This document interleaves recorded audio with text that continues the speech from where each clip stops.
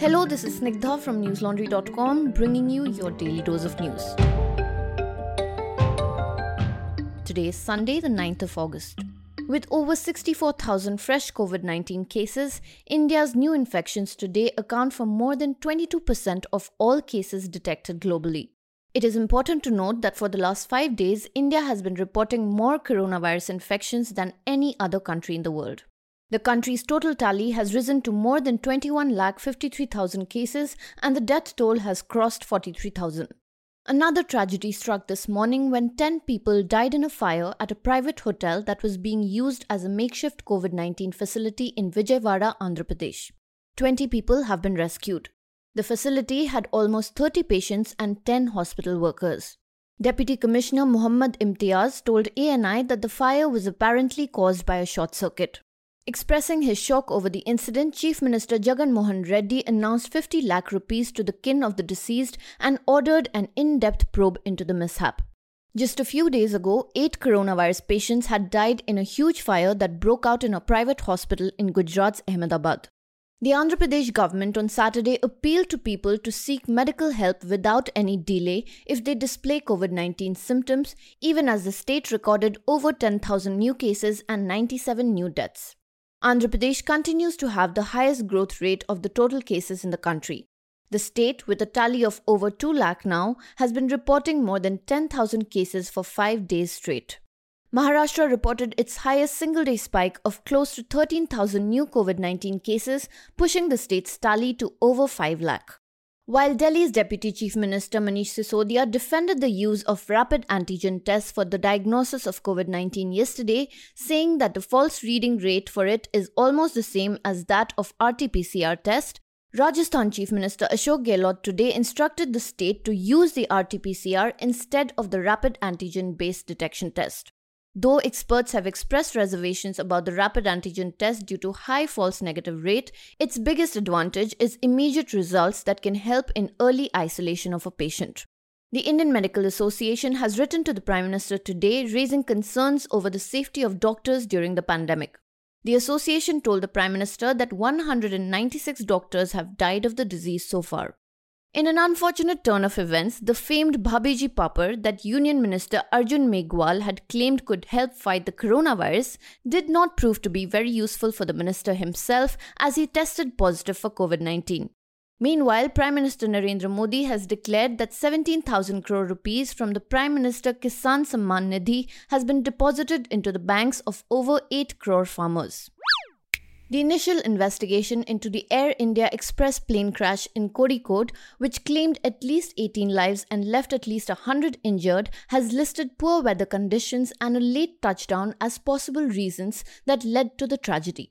Early inputs from the airport and air traffic control officials indicate that the aircraft touched down way beyond where it should have on the runway. The death toll includes 4 children. 22 other passengers are in serious condition. All of the dead have been identified, with 9 belonging to Kozhikode alone. 23 other passengers have been discharged after medical assistance. DGCA Director General Anil Kumar said international aviation bodies are open to join the probe into the plane mishap. He said, and I quote, "The black box of the flight has been brought to Delhi and kept at the DGCA lab for examination. Since it is an international airport, international aviation bodies are welcome to aid us in the investigation." Unquote. The director said that the transcripts from the recovered black boxes will be available soon and that they were also going to talk to Boeing to examine the aircraft's original equipment and check for defects. And only after conducting a thorough and unbiased probe will they know exactly what happened.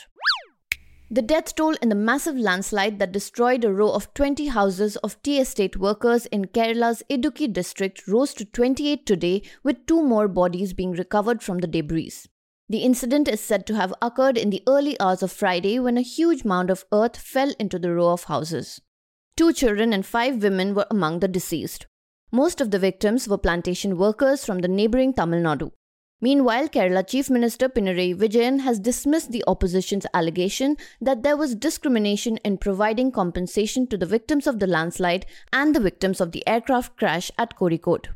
The opposition had also criticized the Chief Minister's decision to visit the airport on Saturday to meet those injured in the air crash, but not the landslide victims of Idukki. Vijayan had said that the priority of the government was to finish the rescue operations. Union Minister Rajnath Singh announced today that the Defence Ministry will stop the import of 101 items beyond given timeline to boost indigenous production according to Prime Minister Narendra Modi's Atmanirbhar Bharat. The domestic industry will receive contracts worth almost 4 lakh crores within the next 6 to 7 years. The minister said that the embargo will be implemented in phases between 2020 and 2024. The list includes high-technology weapon systems like artillery guns, assault rifles, corvettes, sonar systems, transport aircrafts, light combat helicopters, radars, and many other items.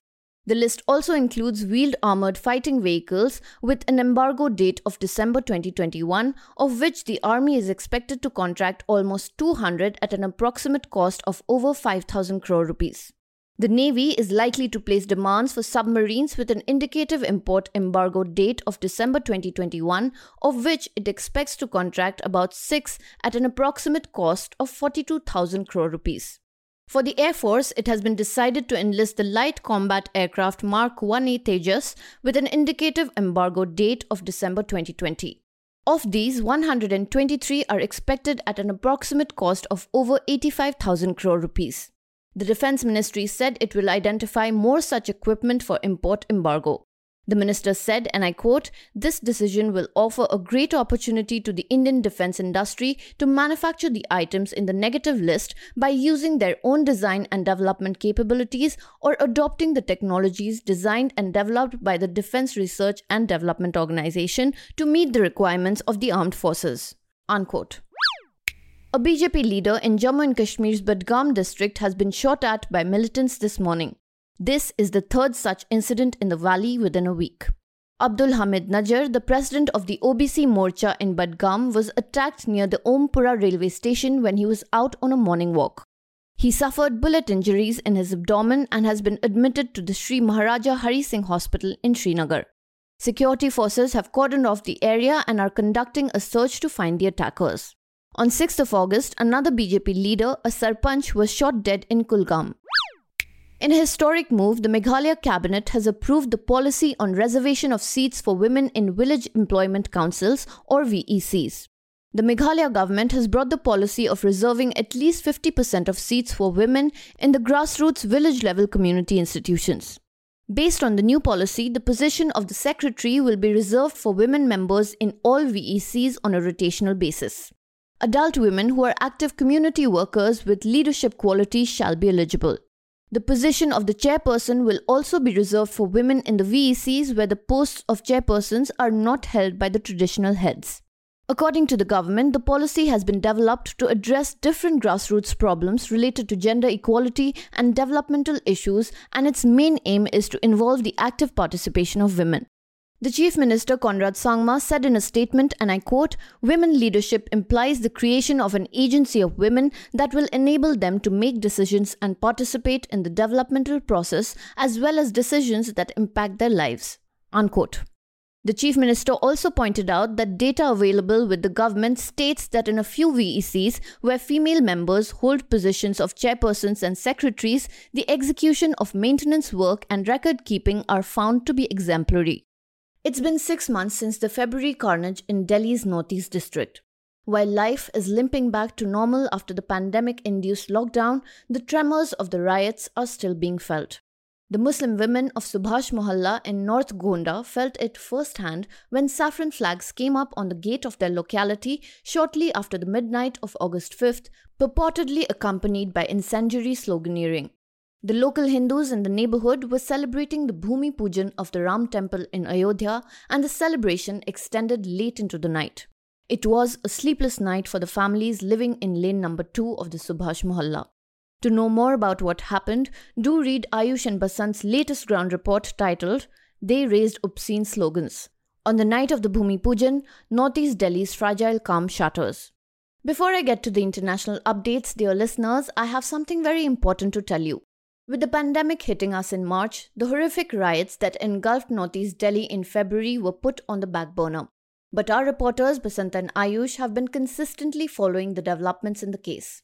In fact, because of the intensive and extremely important nature of the investigation, we started a News Laundry Sena project for it to find out if Delhi Police's investigation has been fair and robust. In case you don't know, News Laundry Sena is an initiative by News Laundry where readers like you can pay for the stories that you want to hear. Our latest project under the initiative is India's Custodial Deaths. The brutal killing of P. Jayaraj and his son J. Benix in Tamil Nadu has brought the spotlight back on custodial deaths. As per a recent report, India saw, on an average, 5 custodial deaths every day in 2019. Why is it such an endemic problem? What is being done to fix it? Why do the police get away with murdering people in their custody? If you want to know the answers as much as we do, please do contribute to the project on newslaundry.com. Also, listeners, if you think we deserve your consistent support, please do subscribe to News Laundry. As many of you know, News Laundry is a completely ad-free news platform. To be able to bring you stories like this, we cannot afford to let government or any other sponsor come in the middle. And that is exactly why we choose to be a reader-supported news platform. So hit that subscribe button on the top right corner of newslaundry.com and pay to keep news free. Coming to the international updates. The total number of COVID-19 infections in the world has risen to 19.5 million, including 724,000 deaths. The US alone accounts for over 5 million cases and 163,000 deaths. UK Prime Minister Boris Johnson has reiterated his support for prioritizing the reopening of schools. In a tweet, Johnson shared the link to a piece he wrote in the Daily Mail on the reopening of schools, saying, and I quote, "Keeping our schools closed a moment longer than absolutely necessary is socially intolerable and morally indefensible." Unquote. In Brazil, a former health minister has accused President Bolsonaro of failing to offer any comfort to the families of the 100,000 Brazilians who have died from COVID-19. In an interview, Luiz Henrique Mandetta, who was sacked in April after challenging the president's internationally condemned coronavirus response, expressed dismay that Brazil's leaders have failed to recognize so much pain. Mandetta said, and I quote, "There are 100,000 Brazilian families who are yet to receive a single word of comfort or solidarity from the government." Unquote. The number of COVID-19 deaths in the South American nation have surpassed 100,000, the second highest number on earth after the United States. Meanwhile, today, New Zealand marked 100 days without community transmission of COVID-19. From the first known case imported into New Zealand on February 26 to the last case of community transmission detected on May 1st, elimination took 65 days. The operator of a Japanese bulk carrier which ran aground off Mauritius in the Indian Ocean apologized today for a major oil spill which officials and environmentalists say is creating an ecological disaster. The MV Wakashio, operated by Mitsui O.S.K. Lines, struck the reef on Mauritius's southeast coast on July 25th. Fuel started leaking from the cracked vessel on Thursday. At least 1,000 tons of oil is estimated to have leaked from the ship into the waters surrounding Mauritius. Worried residents of the island nation have been stuffing gunny bags with sugarcane leaves to create makeshift oil spill barriers as tons of fuel leaking from the ship put endangered wildlife into further peril. The government on Saturday declared an environmental emergency as satellite images showed a dark slick spreading in the waters near the wetlands that the government called very sensitive. Wildlife workers and volunteers ferried dozens of baby tortoises and rare plants from an island near the spill to the mainland. That's all for today. Have a great day or a good night depending on where you're listening from. See you tomorrow.